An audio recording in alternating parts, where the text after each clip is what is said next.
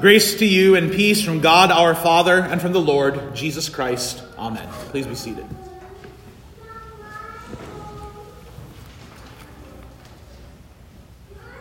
The Word of God from 1 Corinthians chapter 12, where St. Paul writes, "Now, there are varieties of gifts, but the same Spirit.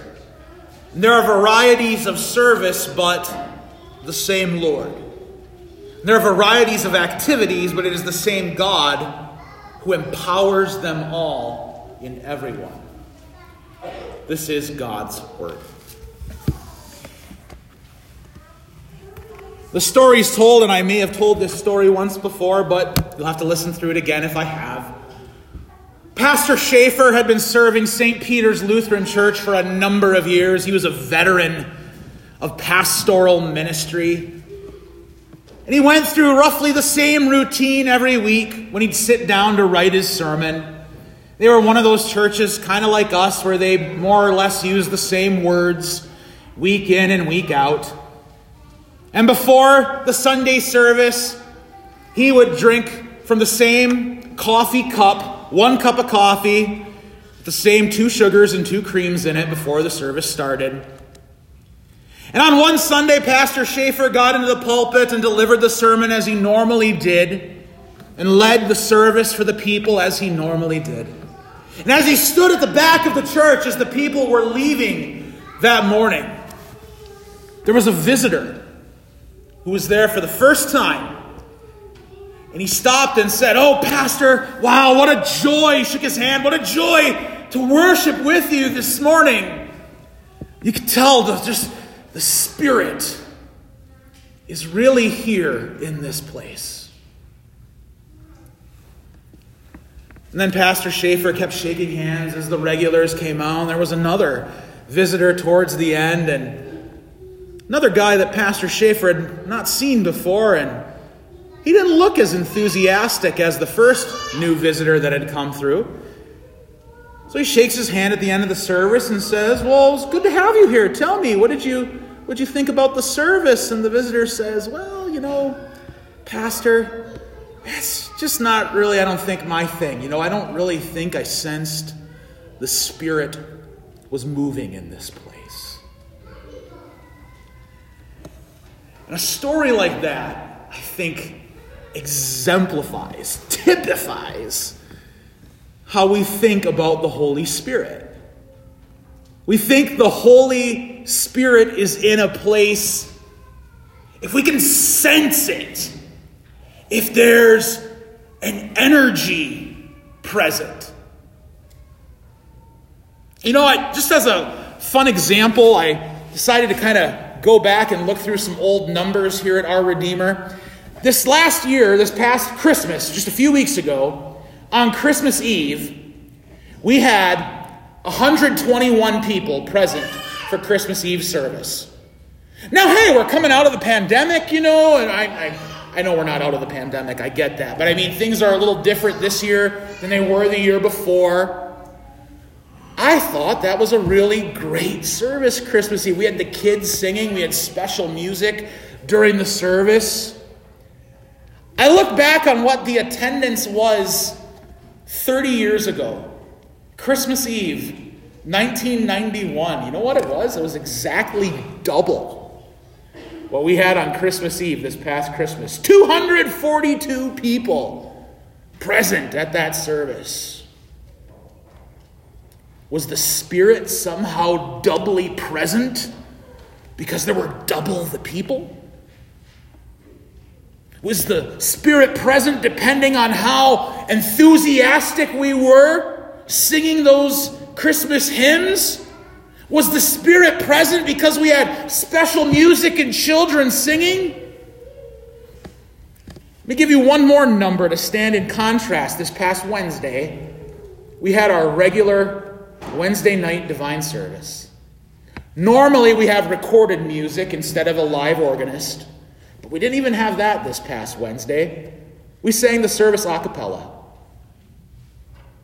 There were 8 of us there. I think it says 9 in the bulletin. That was my fault. That's a typo. There were 8. One of them was me, and one was the elder. Was the Spirit only a fraction present at that service? Because there were only 8 of us with no music to accompany us? I think you get the point I'm trying to drive home here. That the Spirit being present has absolutely nothing to do with the emotions of the people, the energy of the room, the dynamics of the preacher, or any of those sorts of things that we often connect with the Holy Spirit. And that's the point that St. Paul is driving home in 1 Corinthians chapter 12, when he talks about the different gifts that the Holy Spirit gives to the people of God. He says, now there are varieties of gifts, but the same Spirit. There are varieties of service, but the same Lord. And there are varieties of activities, but it's the same God who empowers them all in everyone. He could go on to say, there are different churches, but the same Spirit. There are different Christians with different abilities and different gifts, but the same Spirit lives in each and every one of them. And that is the point that Paul wants to drive home to the Corinthians. That it's not about what gifts you have and what gifts another person has. It's not about what you don't have and what another person does have. It's not about the size of your church versus the size of another church or the size of the church years ago. It's all about the same Lord, the same God, the same Spirit, who lives and dwells wherever Jesus is found. We have a very bad habit as Christians and as churches to compare ourselves to others. That person doesn't go to church as often as I do. That person has more than I do. I'm more faithful than that person. Why does that person get so much? Why does that church have a parking lot that's more full on Sunday morning than ours? Why aren't things like they used to be? But none of these things are markers of how the Spirit is there or present or at work.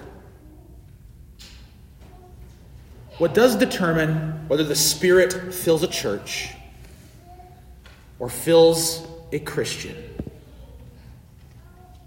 is the Lord, is Jesus. And notice Paul speaks about gifts in such a way that he doesn't say that we should go chasing after different gifts or different blessings or different things from God. He presumes that we already have them. He says, there are varieties of activities. It is the same God who empowers them all in everyone. You see, if Jesus is in this world with his word to save sinners and to give them life,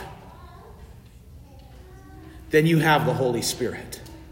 If Jesus is risen from the dead and coming again for his church, then you have the Spirit. If sins are forgiven and body and blood is given for our life and salvation, then you have the Holy Spirit.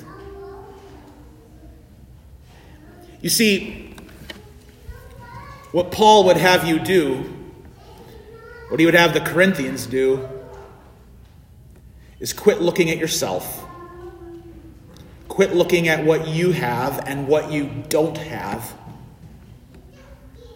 And look on the one who gave up all of himself for you.